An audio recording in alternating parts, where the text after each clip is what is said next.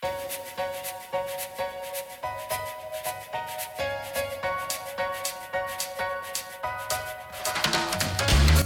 Firecrackers, it's Naomi and welcome to the Firecracker Department.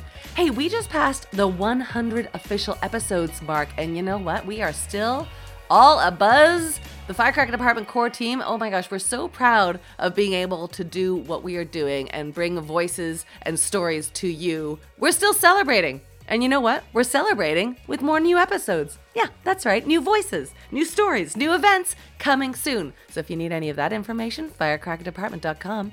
You'll find all about it there.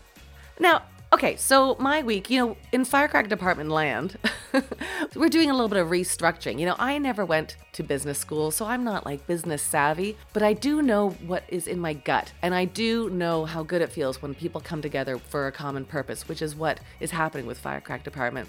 So what we're doing right now is we have a core team, and then within the core team, we have a team called the Actioneers. Thank you, Farah Marani, for the best title ever. The Actioneers are in charge of helping steer this beautiful ship so that it's not just in my hands. And I have to say, we've gathered an amazing group of people. We've got Farah Marani, Winnie Wong, Sydney Nielsen, Kathleen Harkwell, Veronica Martin, and AJ Edmonds. And I have to say, that's a power team. Shout out to Anna Gustafson, who helped us get things on its way. And boy, we couldn't be here without her. So with this Actioneers team, we are looking at how the Firecracker Department is running, wants to run, and can run so that we have a sustainable company. We're not going to be just a flash in the pan. And one of the things we're looking at is the commitment with each department to the diversity and inclusivity that we are trying to make happen within our Firecracker Department. When the Black Lives Matter movement surged, I don't think it just began. I feel like it's been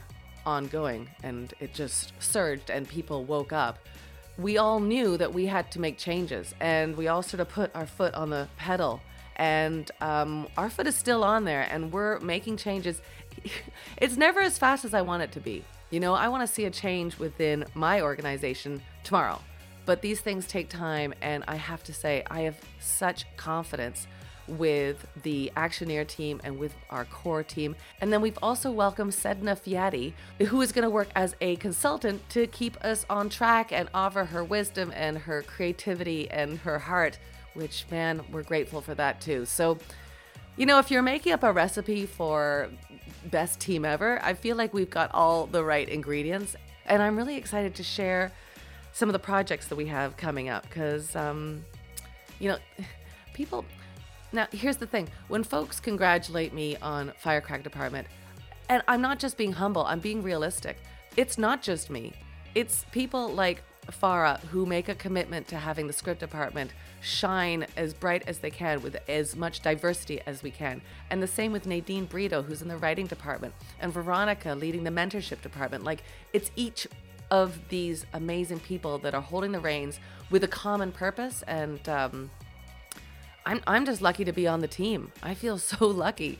So stay tuned. We have some exciting projects coming your way. And as I always say, there's always a seat for you at the Firecracker Department table. So get involved and take some creative action with us. Hey, sidebar shout out to the new script department team, Rebecca Marquardt, Lauren Shell, Tanu Ravi, Liesl Lafferty, and to Farah Marani for putting together this team that feels like you've been a team forever. It feels like you've just sprinkled some magical Firecracker Department pixie dust and it's just like solid, hardworking, and everybody just pitches in where they need to pitch in. It's really a beautiful thing. If you want more information about the script department or how you can submit a script to the department to have read, go to firecrackerscriptdepartment@gmail.com. Okay, our guest on the show this week is writer, podcaster, comedian, Rebecca Lieb. I so love speaking with Rebecca. Her work has appeared in the AV Club, Bustle, and Mary Claire. Most recently, she's been working as a writer-producer on Nat Geo's Brain Games reboot with Keegan-Michael Key. And I have to say, that show is so much fun. FYI, we're working on some kind of Firecracker trivia night ourselves, so stay tuned for that. And if you haven't had a chance to see Brain Games, they do science experiments and challenges, and there's like a mentalist that'll blow your mind. They break down illusions and psychology, and it's just a really cool show. I have to say, looking what Rebecca's working on right now, she is busy. The episode with Tiffany Haddish is so good, so good. It's all about magic and movies. Now you can catch that fantastic treat of a show anytime over on Disney Plus. Rebecca has also been a writer for Disney, CBS, NBC Digital, and Investigation Discovery. She's written hilarious and brilliant stuff online for Vice, Reductress, LAist, LA Weekly, The Rumpus, and more. She is busy! And you may have had this firecracker in your ears already on her Comedy Meets Strange History podcast, Ghost Town, which has been number 2 on the Apple Podcast comedy charts. Go check that out. Ghosts? Comedy? I mean, basically peanut butter and jelly. Am I right? Come on. How can you have a better marriage than that? Rebecca was a breath of fresh air in an age of continued lockdown, and I so enjoyed speaking to her. She's such a vivacious and passionate person, and I'm so excited to share my chat with you. So here she is. Here's my chat with writer, producer, comedian Rebecca Leib. Because you've been doing stand-up and comedy for a long time. Yeah. And it's true. I mean, I find our paths so interesting because I know I read somewhere that your parents are attorneys. They are, yeah, that's right. So but don't you love that these comedy? Because my dad's a chemistry professor. My mom stayed at home. She's artistic, but your comedy brain to come from attorneys. Yeah. It's kind of incredible. Yeah. But I also think because I've been doing the artist way too. Because me too. What? Are you serious? Yeah, we just finished it a couple of weeks, and with Firecrack Department, we're actually diving back in and doing it again. Oh my God, that's so I'm in the zone, man. Yeah, we do have these weird parallels. But I was just thinking about Shadow Career. I'm on week 3, so we're kind of it's me and then one of my best friends is a musician.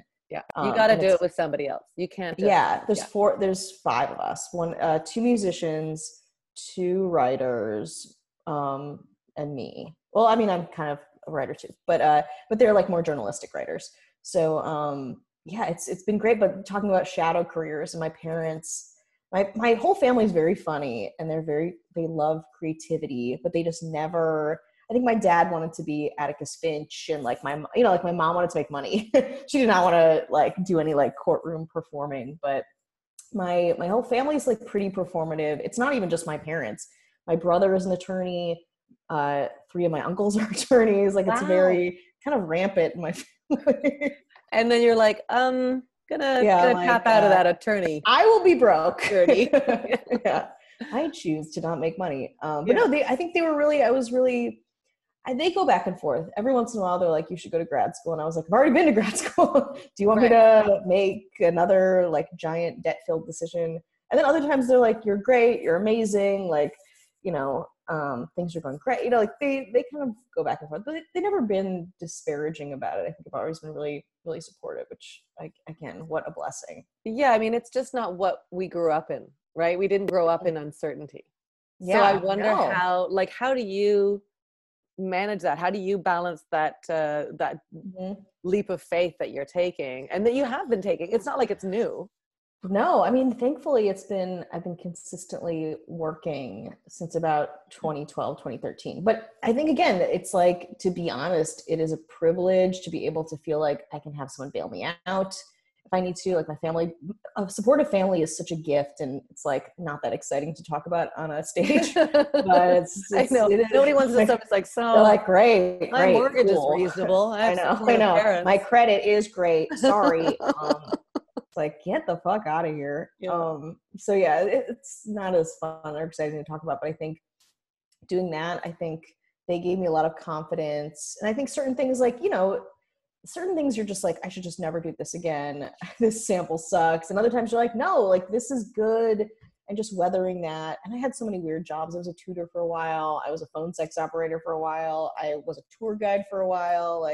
I wrote sample essays for this company when I first moved out to LA. I was an assistant, I worked for a psychic. It's just you just make ends meet and you're just trying to hustle.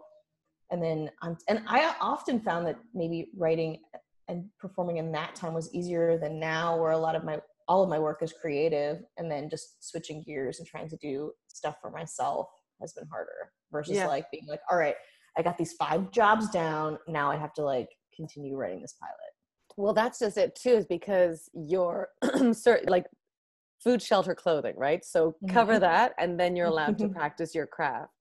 So how do you find the balance of that, like, you know, in the energy sense too? Because if you are tapped out at the end of the day from doing tarot card readings and phone sex, I'm not saying that's what your life is anymore, but then like how do you balance? Because you got a pilot to write. I know. It's a struggle for me. I am a compulsive list maker. I always have stuff kind of in the air.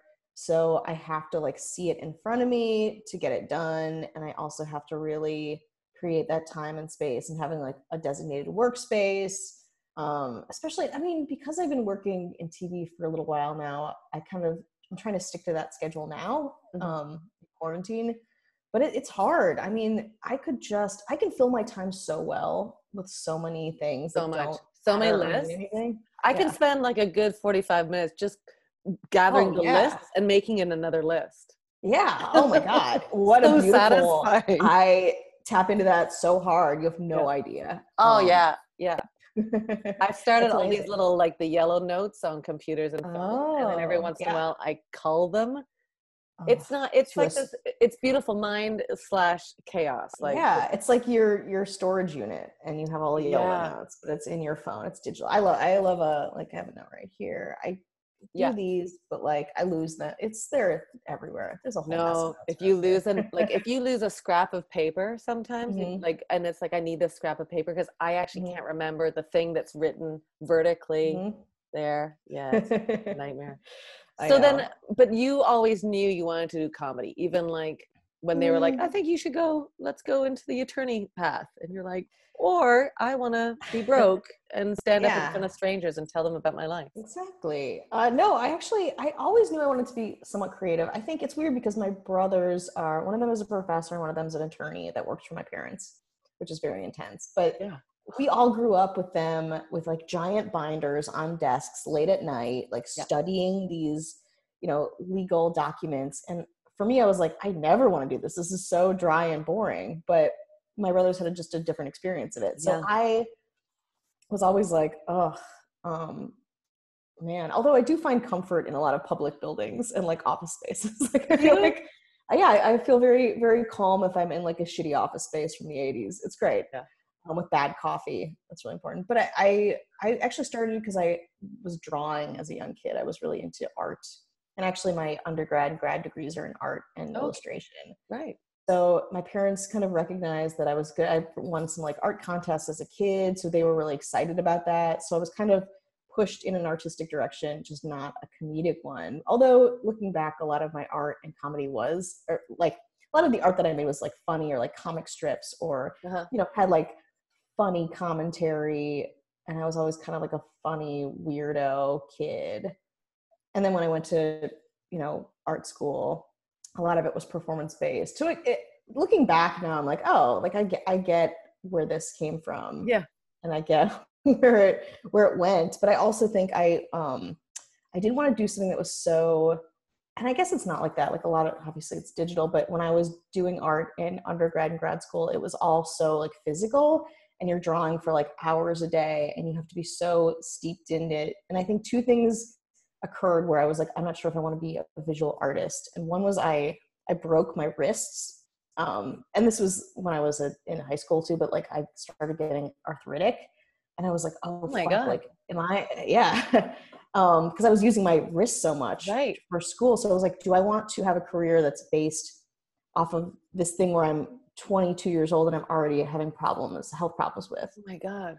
Yeah. That must have been terrifying. It was really hard. It sucked. And another thing was the art world. I was doing art review and I always like was taking writing. Like I loved art review and that was part of my art education. And I started doing more art review as I left grad school, and they were like, oh, maybe you should like, and I wrote for a couple like publications out here when I first got out here. And I was like, it's so ivory tower. It feels like inaccessible. Not, when I was out, being active in the art world as a reviewer, critic, it just felt like very, like not quite my jam. So I was like, you're still like watching from the outside what you really wanted to be doing. Yeah, kind of. And it wasn't even like art specifically or visual art. I just think, I'm like, what am I contributing to here? is this accessible for people? Do I feel happy about what I'm putting out and the reach of what I'm putting out? And I wasn't really. So I transitioned. I mean, at that point I was kind of assisting, and I had done the Second City in Chicago. So I kind of knew I wanted to go in that direction.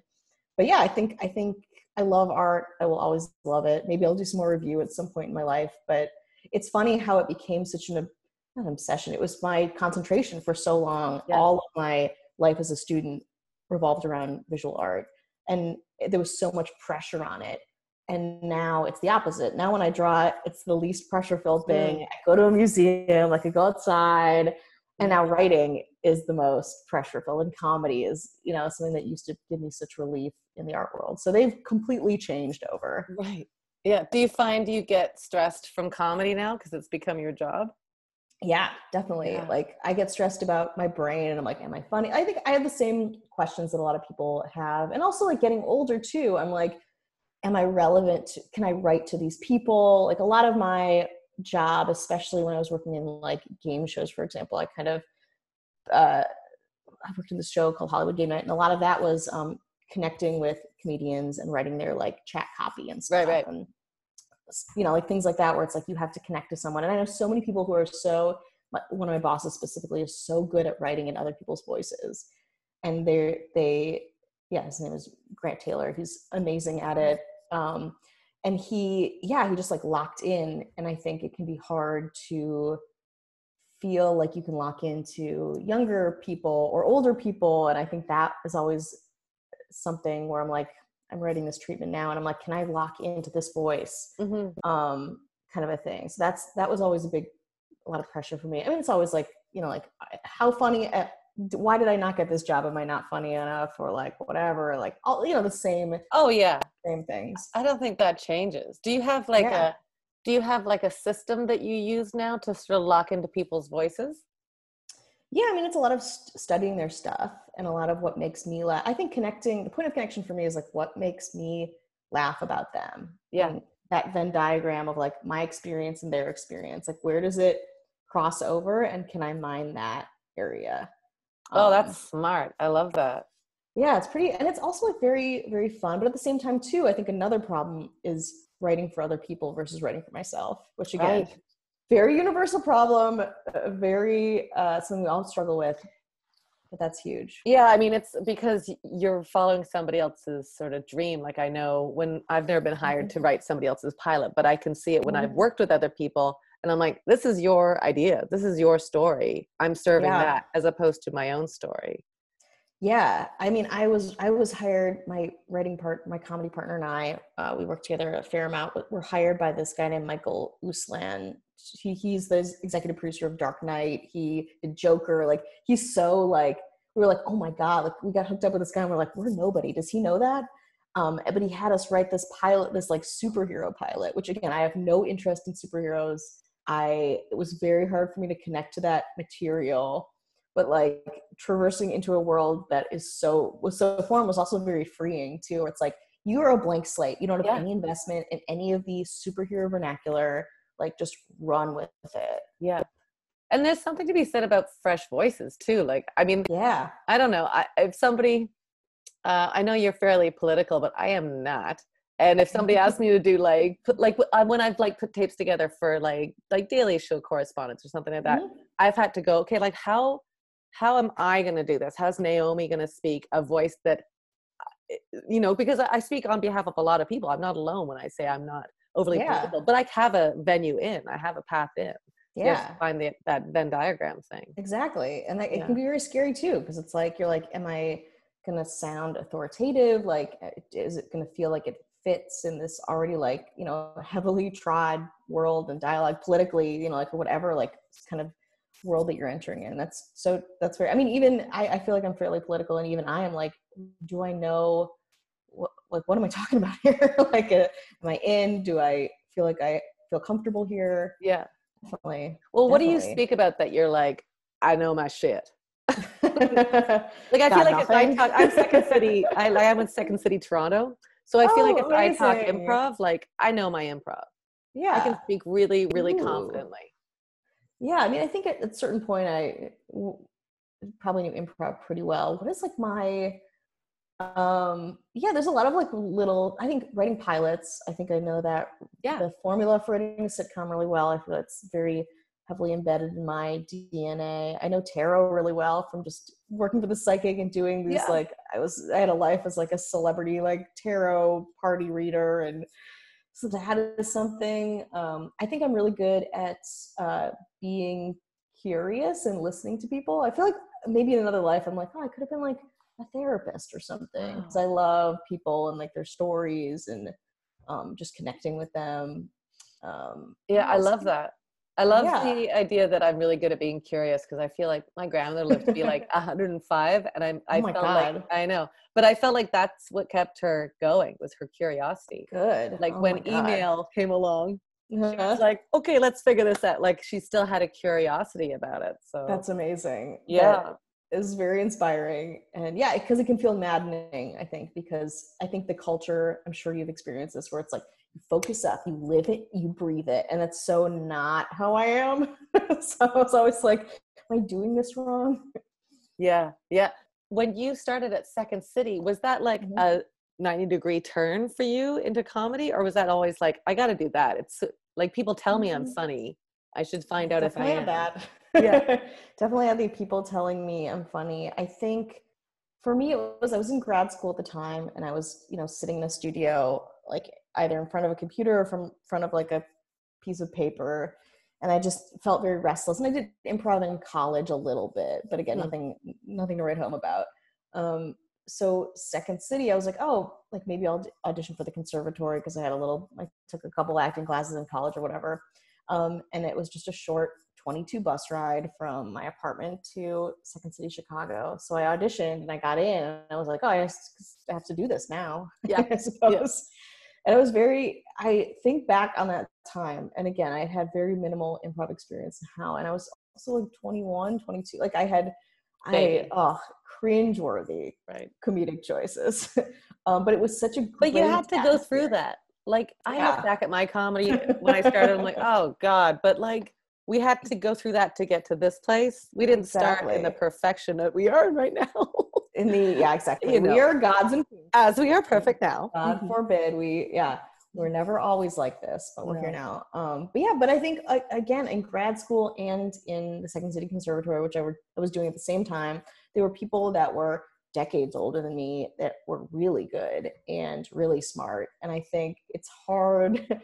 I think it can be hard to be that person and feeling like you're the youngest one. Like looking back, I'm like, oh, I was like kind of a baby in these places, and they must have been like, oh boy.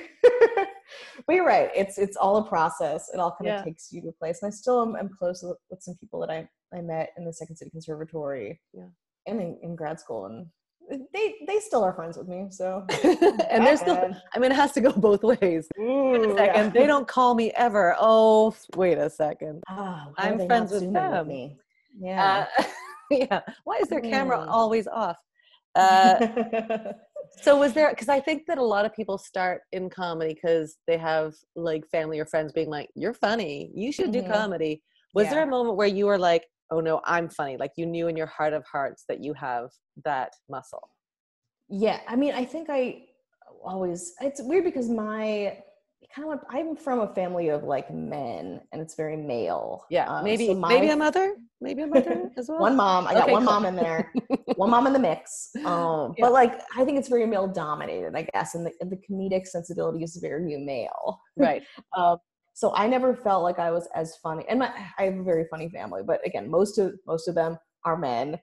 So I was like, oh, I don't know if I'm that funny, because they have this specific like kind of like gross, like hyper masculine humor. And even now too, like I'll play quiplash with my family, and it's like, oh boy, like why am I here? But yeah, I think I was always like, oh, I'm funny.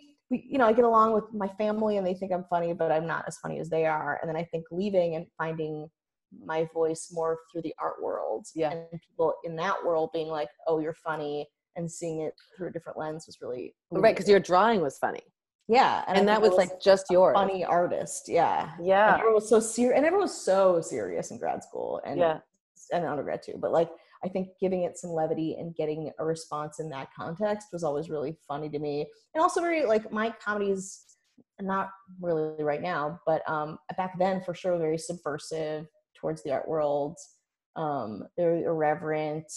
And it's kind of like some shock stuff in there too, but I think pushing that was really fun, and I got a lot of response in that context, which gave me the courage to move into, like a very comedy specific area. Yeah. Will you send a couple of your drawings or paintings and we can include them sure. in the online content? Yeah, for sure. Because I think that's so interesting. Like, I think we forget, like, when the COVID hit, I kind of dove into community and like got to pull people together, we gotta figure out this together. And then there was a level that I'm like, oh, I'm funny. I gotta make sure that's the thing I'm offering. Do you feel like that too? That's like your gift. I say that it feels kind of hokey pokey, but like the thing that you have is to offer is like your comedy. Yeah, I mean, in our world right now. Well, I think forever though. Like, don't you think we're really lucky that we get to have comedy as a muscle that we actually have and use? And like not everybody's got it. Well, also even the underlying things that make you funny, I think, are even more useful than comedy itself. It's like the self-awareness of it, like the the thought process that goes with it. I think that is really important, because again, in this, especially in LA, you're like, do you even know what you're saying? Like, do you see your, like, I think, and again, self-awareness can be very crippling too in a lot of ways, and prohibitive. But I think I feel so lucky, and really I attribute it to the way I grew up in my family and what I was exposed to very young, which is a lot of different things, but I'm very grateful. And I think for myself, it's been a nice thing. I think I have mixed feelings on comedy right now and what we should be doing during this time, because it's so volatile, and it's really, it's hard, and it's hard to find humor, especially like, after Trump's election, I had a bunch of shows. I was in New York at the time, and I was like, how do I even do these shows? Yeah. I don't know. Well, they say like comedies, we all use comedy for coping mechanisms, whether it's like, do you feel like you had to exercise your comedy muscle in order to cope with something?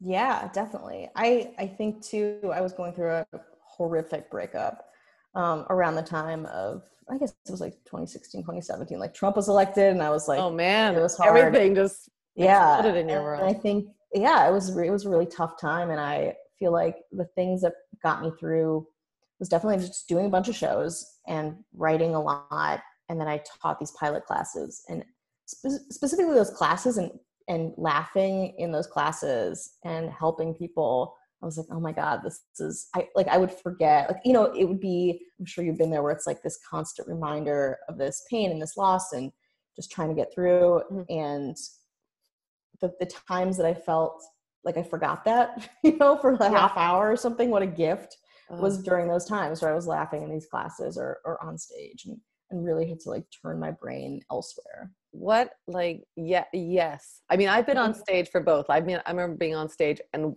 like openly crying just because I was going through a horrible breakup. Oh my God. And openly, like, right? And going like, why isn't anybody from the audience stopping this show and going, she's crying. I know. She's obviously crying. Oh. And then, like, as you said, like, thank God for the random and stupid jokes that get you over those bumps, Oh my God, absolutely. Like, there's such pain, and it's like, to have something to deal with that, like you said, to have a coping mechanism is what a gift, because a lot of people don't have that.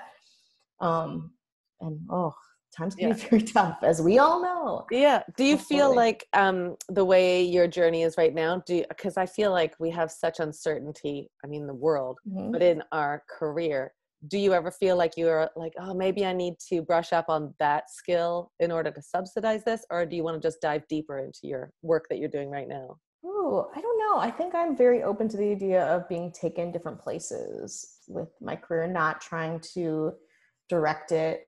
Like I did a ton of stand-up for a long time. I did a ton of improv for a long time, and sketch comedy, and kind of morphed into more writing specifically, and podcasting too, which again was a very unexpected turn to my career. So yeah, I think I mostly want to follow things that really, really, really interest me, or that I'm going to make money off of, that are creative. Which again is kind of like, of course. but it took me a long time to do that and not be like, I have to fit into this thing. Like I am a commercial actor, or I am like specifically a stand-up, you know, or like I have to like record an album to get to this next step. And I think I'm trying to be more open, especially now, because who knows what is going to happen, to see my work and creativity manifest in unexpected ways. Right. So it feels like you're a little bit more like taking charge of your own path, as opposed to like, well, I'm just going to go with what they pigeonhole me as, or yeah. Like, and do you feel like you can, well, I mean, that's an interesting balance, right? Because also you want to work. So you're like, how do you see me, and how do I need to fit into that? But at the same time, how do I develop my own voice? Yeah. And also, I think developing your own voice and like, what do I want to spend time, for me has always been a huge issue. What do I spend my time doing? Like again, I have to pay rent. We need our basics. But like after that, like where is the time going to go towards? Always, again, very, very complicated, very difficult for me to really dig into something or really commit to something. But I'm trying really hard now, because it's like time is fleeting, and I want to make money, and I want to do things that I'm really excited about, and I don't want to get like roped into some project where I feel powerless or inauthentic to myself, kind of a thing, which you're right. It's both things. Like, for example, this podcast that I have, we do a lot of work outside of the podcast as a writing team. This is Ghost Town. Yes. And we get hired to do things, but it's very like specifically like ghost stuff, and it's very specifically like esoteric and kind of true crimey. And again, I love that stuff. That's why we do the podcast. Yeah. But it's like, okay, it's like slowly, and I had a show at Dynasty Typewriter called Haunted. And I'm like, am I like the haunted? Am I the haunted comic? Like, right. Is my thing? Is this who I am? Yeah. I don't want to be entirely that, but also it's afforded me a lot of like really good opportunities to be very simply like, this is a comedian who deals a lot in like haunted true crime stuff. Yeah. I mean, isn't that going to happen to all of us? Like, aren't you going to get pigeonholed until you realize you're pigeonholed in something you don't want to be pigeonholed in, and then start to, like, I mean, I was talking to somebody else the other day who's directs a lot of like intense dramas, and she was like, I'm longing to do comedy, but people don't see me as that. Like, I mean, but don't you have to go along the same path? Like, if you're the funny ghost comic for a while, maybe that's okay. I don't know. How do you juggle it?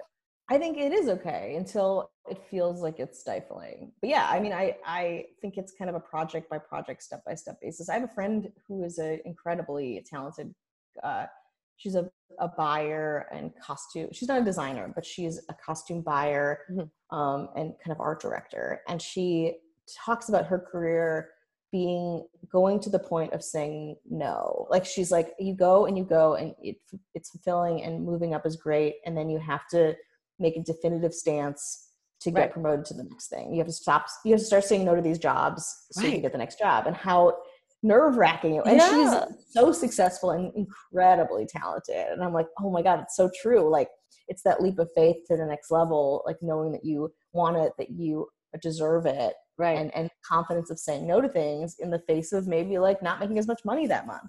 Right. And I mean, I feel like because of your background, that finances and money do play a big part in your decision making. Yeah, definitely. And security, and my parents certainly drilled that into me. Yeah. So then like how, because I think that is very accurate. I think that we all like come to a point where you're like, I'm going to turn down that thing that's really safe and really maybe financially secure, or maybe good for me in different ways, to choose this real uncertain path. Yeah, that's been my whole life. I feel like it's easier for me because I haven't had to like leave a day job to do that. I've really always been working 40 different jobs, or like going through, I've never worked an indefinite job. Right. So but for other people, I think it's a lot harder, and I've always lived on very little. So it's been Are you frugal or are you spendy? Oh no, I'm frugal in most ways. Every once in a while I'll splurge on like a very expensive meal. I love food. Like, I'm very, that's your thing. That. But I definitely, or like a piece of art too. I think art stuff, that can often be a little spendy, but I mean, I've always been very broke. And then when I started making money, I was like, huh? So that's something my parents, again, really instilled in me, where it's like, you have money, please save it. Well, what's the thing that you would give up security for? I mean, thinking that, I mean, the idea of security is also like very amorphous, but I Right. think Like, what is security to you? yeah, And I then mean, what would security to you, me, oh, what would I give it up for? I mean, I think I would I think I would take a lot of risks. Like I was always like, if someone were like, you need to, I forget what director like put a film on his credit card or something. Like yeah, I would totally do that. You you know, I would. think yeah, I think if there's a project that I really believed in, that I really needed to make, I would definitely do it. And I think for me, security, because money is kind of like in and out, and I've always kind of landed on my feet. Thank God, thankfully. There were times where you're like, am I going to make rent? Is this check going to clear? Great. Um, yeah, I think that has kind of just been that money, like freelance money coming in and like navigating that has been a lot of my life in LA. So I remember talking to like somebody who I thought was a really established actor that, one of those people, they're like, oh, you're fine. And they yeah, were finishing a TV show. I can't remember what network is on. And they had panic. They were like, I don't know what I'm going to do next. yeah, And I'm sure, I don't know, I'm sure financially there was a level of panic, but I don't know, maybe, she was living beyond her means. But then I think there's a creative panic too of like, where am I going to get my creative bucks from? Yeah, totally. I think that can be really hard too, to like recalibrate after you've been with a production or project for so long and then it's gone and you're like, what am I standing on now? Yeah. Yeah. Yeah. But Do you that's have also really exciting. Do you find it exciting? Yeah, I think I kind of like, I think ambiguity and a lot of the insecurity I do really, I don't know why. I think that excitement of that, like for better or worse, is also like, all right, here we go. I don't know. I don't know either. It's funny, when we left Canada for Los Angeles, we kept our place and we rented it out in Canada. And some people like just leave like shutter down and move here. And there's sort of I have two minds. Like if we had done that and just dove into LA, maybe we would have been more hungry for making this our place, as opposed to when we can always go back. But then I need that kind of security. I need that kind of like home base of sorts to be confident about my leaping, I think. I think that's true. And I think that's a good, I think some people are really, you have to like leave everything and you have to just like, pull the ripcord on it. And some people need that security. I want to amend it. I don't think I'm the former. I think I need a little bit, like when I went to New York, I kept my place in LA. It was like, I didn't know if I was coming back or whatever. I think a little touch of that, but I also feel like, and Elizabeth Gilbert talks about this in Big Magic too, where putting so much pressure on your art. Absolutely. Then you're going into meetings and auditions going, I don't just want this, I need it. And I think people smell that panic. And I think you're right. Again, I don't know, energetically, if you believe in that, I just think that that's just not a good space to come from, unless, again, it's really invigorating, unless you're like, so many comedians where it's like they lived in their cars and like they just had to go like club to club, and it's like, that is great if that works for you. I also don't think we need to do that in this world. We're very diversified. I think that it's not a similar like dog eat dog kind of culture in that like there's a lot of ways to make money being creative, more so than there ever was. I think I'd be so depressed living in my car and so achy that I couldn't do anything else. I'd be going to like auditions with my hair like all to one side, going, I just woke up from my car. I don't think I'd have house is parked outside. Right. It'd be hard. I mean, I already have problems with temperature regulation in my apartment, so I can't imagine. I have a cat too. She wouldn't like that. No, where are you gonna put the cat? She's used to, in the trunk. I don't think so. Do you have a story that you have in you to write, like for your show, like when I have my show, quote unquote? I mean, I have a pilot that I would love to make. It's one of my samples, but I would love to do it. And it's kind of an amalgamation of a lot of different parts of my life. But it's about growing up in Milwaukee, and it's about the Riot Grrrl movement, which I didn't really know about when I was a kid.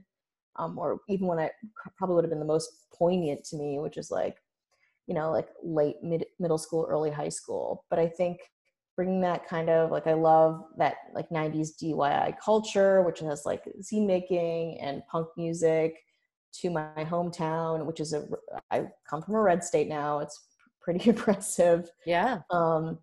So it's a young adult show about these girls who discover that in very similar situation how I grew up, and and how segregated Milwaukee is, and how they discover like their own voices through the specific music and art movement.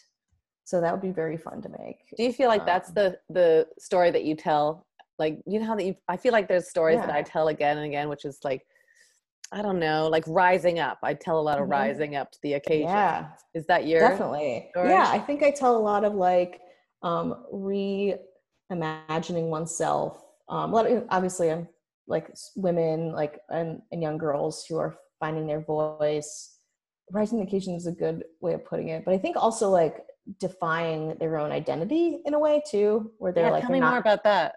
Like thinking that you are thinking you're one way and then being a different way. I think reimagining oneself is a really big theme in a lot of the stuff that I write. Yeah.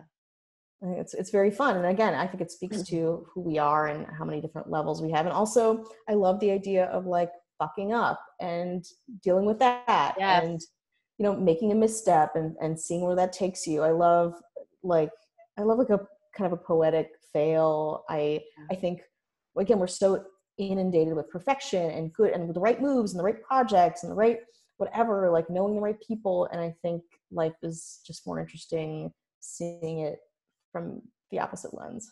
Yeah, I know. I feel like if we can all get more comfortable being uncomfortable, you know, and I don't know where it changed, because as kids, we make mistakes all the time. At what point in our life did we be like, oh, that's it for mistakes? You've just turned 17. That's it. Exactly. Well, it's all the pressure we put on ourselves and all the pressure this industry puts on us. I think that's huge. And even admitting to mistakes. And I think transparency around that of like, listen, I got help with this, or this didn't work for me. They did not like this. This was rejected. Like we don't talk enough about our rejections and our failures and all the things that we thought would work become something.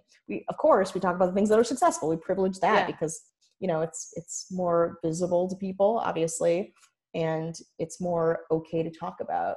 But the other stuff's way more interesting. Yeah. What was your favorite mistake so far?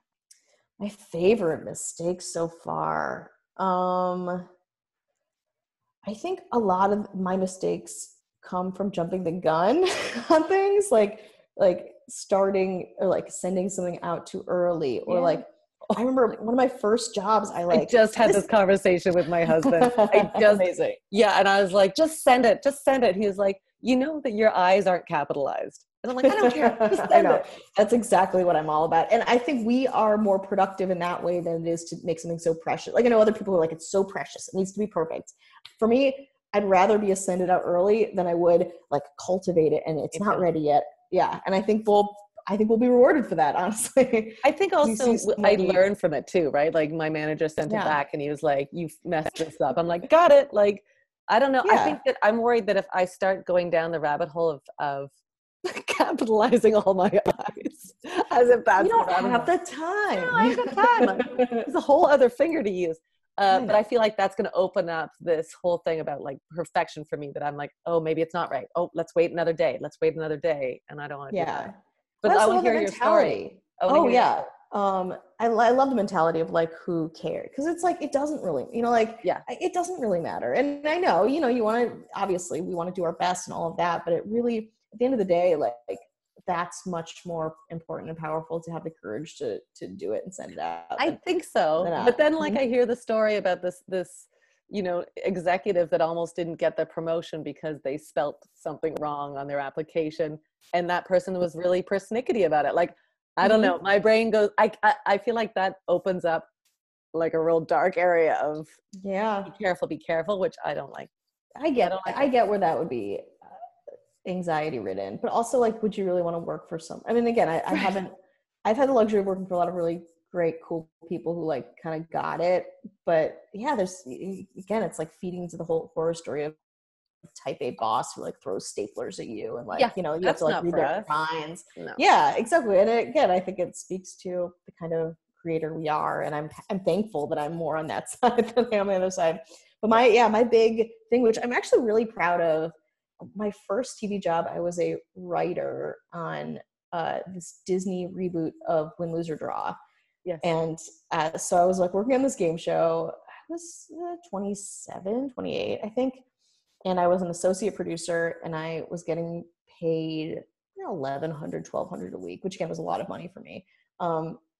But the people around, I was doing way more work than the people around me. And I think maybe a month in, like I went and I asked for $1,800 a week, which was what one of my coworkers was getting. And I didn't get it. And it sucked. I mean, I failed. They were like, sit down. They were like not, and that's not true. They were polite about it. And they said, the whole song and dance, they didn't have enough money, which was not true. Like, of course they could have paid me that much. I was making that much money. I was just new to it and greener and, agreed to this rate. And it also like, when you're in a freelance TV writing capacity, like you agree to a rate, it doesn't really go up that season. Like that's kind of not the norm. But I think me being new to it gave me the courage to ask for it, not get it, not feel too bad about it. Right. And gave me perspective on next thing. And also the next job I interviewed for, I asked for that amount of money and I didn't get the job because I asked for too much money. Like, it's still like, fuck, you know, you're like, oh boy, like, why didn't I ask for less? Or like what, second guessing yourself in these ways. But honestly, you're worth it. And that was a much more valuable process for me than probably getting a job. So those are some failures of being new to an industry and also not quite knowing my worth or my power, which I still think about. Well, how do you get your power now? How do you feel valuable? I think just feeling confident, having a really strong support system around me. I, like everyone else, I think I get it a lot from external reinforcing factors. Right. But also just protecting myself. And that's what the Artist Way talks about too, like protecting your art, protecting yourself, not letting it get out to everybody, not letting everyone have their opinion on what you're doing. I think that is incredibly important. Again, just keeping people out of it, that's harder. I'll let everybody in. I'll talk about everything with everybody and just, creating a space where I feel like I'm making something that's mine for a while and gets to be developed alone without judgment. That's totally where I get my power. Is that what Ghost Town's like for you? Do you feel like Ghost Town? like, first of all, I feel like we have very similar tastes in a lot of things. Oh my God. In this conversation. After quarantine, we'll have to go. 100%. But like murder mysteries, are you diving into any cult stuff? Oh my God. Oh my God. Yes, you will have to hang. Okay. I love talking about a cult. Yeah. Nothing like a good cult discussion. Nothing like a meaty cult discussion. But I love the combo of funny ghost lady. Yeah. And that's where me and Jason specifically, like, we are not historians. We're not experts in anything. I think the success of the podcast come from us having worked together for over 10 years at this point, and also like being funny about these very dark things. Yeah. In fact, you probably know about this. One of our darkest episodes was the one about the Greyhound bus where the guy. Oh my God. Yeah. I'm sure you know about this. Yeah. The guy, just for folks that are listening that didn't hear this, but so tragic and horrific. This guy was on a Greyhound bus. I can't remember where he was coming from, but he decapitated a passenger. Like, he was so mentally he was unwell. Like eating his body. Yeah. And he is actually out and he's free now. Yeah. And it's just like this very, and it's scary. And they had to keep him on the bus, the other passengers, while they waited for help. It's a really, really, probably the darkest.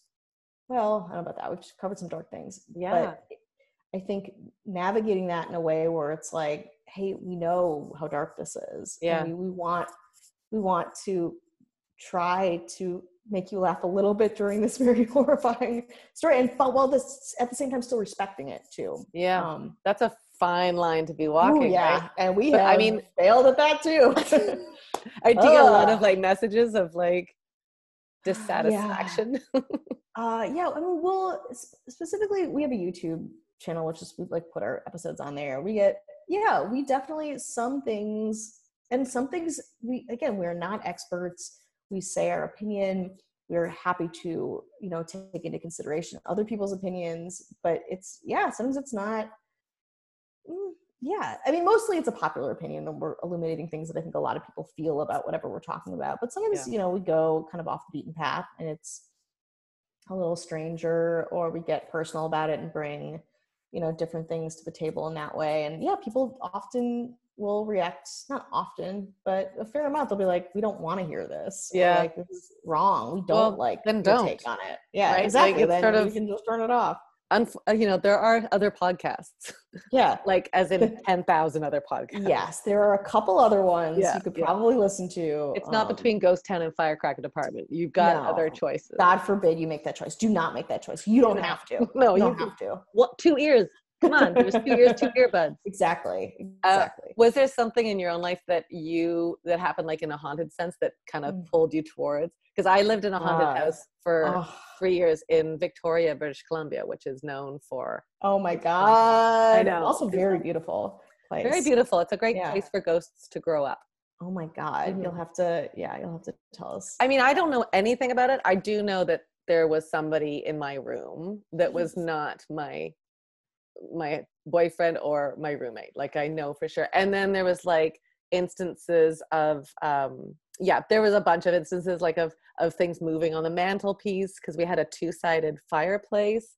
And so people would sleep over and be like, that absolutely. So stuff like that for sure. I eat that up. Yeah. I unfortunately have never had a haunted experience. So how are you like? Because I wanted it. I'm obsessed. So how are you living with this lack of?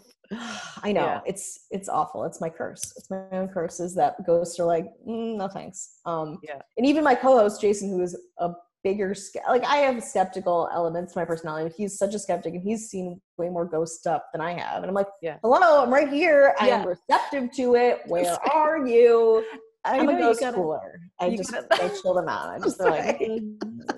No. That's a funny story about this. Like, just what you're saying is this: somebody who's so obsessed, and the ghosts are like, "Stay away. She's too much. It's too much for us. Intense. Yeah, we're not gonna needs us too much. We don't want to waste our precious ghost or ectoplasm energy on this woman, because she's it's not cool. But I wish I had more. I've always been into it. I've always been like really into. I remember reading Helter Skelter as like a middle schooler on like a family vacation, and my parents were like, "We're going snorkeling," and I'm like, "I need to finish Helter Skelter." It's like very like, all right, well, stay in the hotel room, I guess. Yeah. I've always loved that stuff. My dad has also been. I lived on like Michigan growing up, and I think he loves storytelling, like loves comedy, and I remember him telling us the scariest ghost stories, and it was like, I think I was maybe in 4th grade, 3rd grade, and I had a bunch of like little friends, and it was a sleepover party, and he took us down the winding ravine to the beach at night, and then he told us the scariest story. Even now, when I think about it, I'm like, of like a man who lost a hand at the beach, and then he made us look for the hand and the fingers on the hand. And I talked to my dad about this, and I'm like, do you remember like just like scaring me and these other little girls so badly? And he's like, yeah, I felt kind of bad about that. And I'm like, all right. Like, how old were you? I must have been, how old are you in 3rd or 4th grade? You're like 8 or 9? Yeah, like a child though. Like that. Yeah, a little tiny girl. Yeah, a little baby girl. My mom used to do that too. I remember sitting watching movies, and every once in a while, first of all, we'd go looking for ghost eyes in the ghost eyes. Right? Like, why would she put me even in that mind frame? We'd have a birthday party, and we lived just adjacent to the fancy people. So there was a golf course next to, like, in our neighborhood, but like, they were the fancy, and then we were just adjacent. And so we would go for a walk, and she'd be like, "Let's look for ghost eyes," meaning golf balls. Oh, like, why would you call them ghost eyes? And then I vividly remember like watching TV, and we had this big window, and every once in a while, she would just pop up in the window. Oh my God. Right? It scares me thinking about it. Oh my God. Yeah. Oh. That parents love to fuck with their kids. I think if there's any lesson, it's that parents, They really just want to get us. They want to make sure that we're in therapy for the rest of our lives. Well, mission accomplished. I know, right? I'm on the case. Okay, I'm going to ask you some wrap-up questions, and they can be short or long answers, but it helps me wrap this up because I never like to say goodbye. I honestly, I said to somebody, we were talking about production, and I was like, we could call this, I could talk to you all day, because it really does it's so feel fun. Like it's so fun, and I know like you and I have such similar things. So I know. There has to be a wrap-up. Yeah. Yeah. Okay, here we go. What do you want to be best known for? Comedy, and I would like to get better at baking too. I'm a horrible baker. In this day and age, I can't be a bad baker. It's not a good look. You know, Rebecca Lee, she was a baker. She made a great chocolate cake. Just give me one thing. What's too much to describe your mental state right now? Caffeinated and excited. My boyfriend is actually outside right now with my friend's tiny puppy that I got it right before we started this podcast. And so we're watching it till about 2 p.m. Oh, I'm cutting into your puppy time. Okay. No, it's okay. If you're going to write a book, obviously, because you're a writer, what is the book going to be about? Food and haunted history. Both. Not one, both of them. Ghost food. Ghost gum. Ghost gum. You're welcome. If this was a movie, like your life is a movie, and after this discussion, the credits are going to roll, what has been the turning point of your movie so far? The climax. The climax of my movie so far. Oh my goodness. Probably maybe my first paycheck for a TV job. I think that's like, oh my God, is this real? Cash this right away. Yeah, it's gonna be okay. That kind of yeah. Like, oh my God, I actually what I do. This. Mom, Dad, like I made some money doing this. I love it. What's something that people don't know about you? People don't know about me. I guess I was a tour guide for a long time. That's something that people don't know about me. What were you? I grew up very around here, and then I did. I think I have a better answer to that. Oh yeah, I rode horses. I was very into horses as a kid too. Okay, maybe it's not surprising, but I wanted to be a jockey as a kid, and I just got too tall, which I'm not even that tall. I'm like 5'2". I wanted to be a jockey, and I was the tallest girl in my class ever. And I remember my mom going, "Well, they have to be short." Actually, it was probably my brother going, "You can't be a jockey. You're too tall." Well, there goes that dream. I know. How fun would that be? What's something that you haven't done yet, but you know you have to do before you die? What is something I haven't done yet? I think I need to try. I need to maybe I need to get bangs for once in my life. I feel like I really missed out. Everyone's cutting their own bangs. I just need bangs for a little. Oh my gosh, that is such a great goal, because I guarantee you can accomplish it. I guarantee. I know. I just got to pull the trigger. Yeah. So at some point in my life, you'll see me be like, bangs, she did it. I mean, I have a couple of hairdressing friends that would talk you through it on Zoom if you're interested. They would probably talk me out of it. Everyone I know, they're like, don't do it. Bangs are so hard. They're like high maintenance, and I'm the least. I need my hair to be easy. Oh my God. Know. I once in a while I do bangs, and then I'm like, and then I wear those crazy little pins. Like, I know. And it's like, even long hair. I had short hair for a little while, and I was like, why is this harder than long hair? Is easy. Yeah. Like you just brush through it. Yeah. I'm with you. My final question is, what advice would you have given to your younger self? Nobody knows what they're doing. Literally nobody. So you also don't know what you're doing, but you're in the same hands in the same place as everybody else. You're smart. You're capable. Know that. I love it. Oh my gosh. I'm so happy to have met you. This has been such a treat. Oh my God. I can't wait to see what you do. It's so exciting where your world is taking you. Oh my goodness. Yeah. We'll you're see. Such a fun, oh my God, you're going to write such fun stuff for our community. Keep going. Oh God, I hope you're right. Yeah. All right. Thank you. Bye for now. Yeah, absolutely. So you can follow Rebecca on Instagram and Twitter at Rebecca Leib. And if you're an Angelino, you have to check out her eulogy of local restaurants, paying homage to the businesses we've lost in LA since the pandemic, which is super tragic. And I love that we are still celebrating our local businesses wherever we are, which will be linked in her bio and in our show notes. So go check that out. We hope you're making it through all right during these wild days and supporting your local restaurants, your local stores, whenever and wherever you can to the best of your abilities. It's not easy. I mean, if you don't have the funds, don't forget, you can always do little shout outs on social media. Like, I love this restaurant because I know every little bit helps. And it is something we can do. When you're feeling kind of powerless in the age of this pandemic, it is something we can do. So give some shout outs. Hey, speaking of shoutouts, those reviews that you're leaving over on our iTunes, they really help get people's attention on our podcast. So if you haven't left a review, please do. I mean, it doesn't have to be fancy. It can just be like, I like this podcast, or this podcast is fun. Naomi is okay. You know, I mean, I'm not trying to put words in your mouth if you want to use something other than okay, but I'm just saying, it doesn't have to be fancy. And they're super helpful for us. And it brings more people to listen to these voices and these stories that we are connecting with. So thanks. Thanks for the reviews. Thanks for the notes. I love them all and keep them coming. Firecrackerdepartment.com for all the other information. I'm Naomi Snieckus. Keep bold, keep brave, keep creating. We'll see you next time on the Firecracker Department. Winnie Wong is our Firecracker head producer. Follow her at Wonder_Wong on Instagram and Wonder_Wong8 on Twitter. Sydney Nielsen is our co-producer and head editor. You can follow them at Sydney_Nielsen. Sydney, like Australia. Nielsen, like milk. You can follow me on social media at my last name at Snieckus, SNIECKUS. The rest of the team comes at you from Toronto, Los Angeles, Austin, London, Dubai, and truly from all over the world. And we are so excited and feel so lucky to have two amazing, incredible Firecracker interns for the winter of 2021. Fran Coviello and Saba Dolati. And I have to say, these are Firecracker humans to their core, and we're so lucky to have them with us. Get into the full Firecracker Department core team at firecrackerdepartment.com/about, because we're always updating and we're always growing. Stay tuned to our newsletter for advance updates on our monthly meditations, upcoming mentorship workshops, live script department readings, festival partnerships, weekly writing workouts, and dates for 2021, and so much more. There's lots going on in Firecracker Department. Don't forget, we also have a weekly brunch on Zoom every Sunday, and our live Firecracker follow-ups return this month, so stay tuned to our socials for who and when.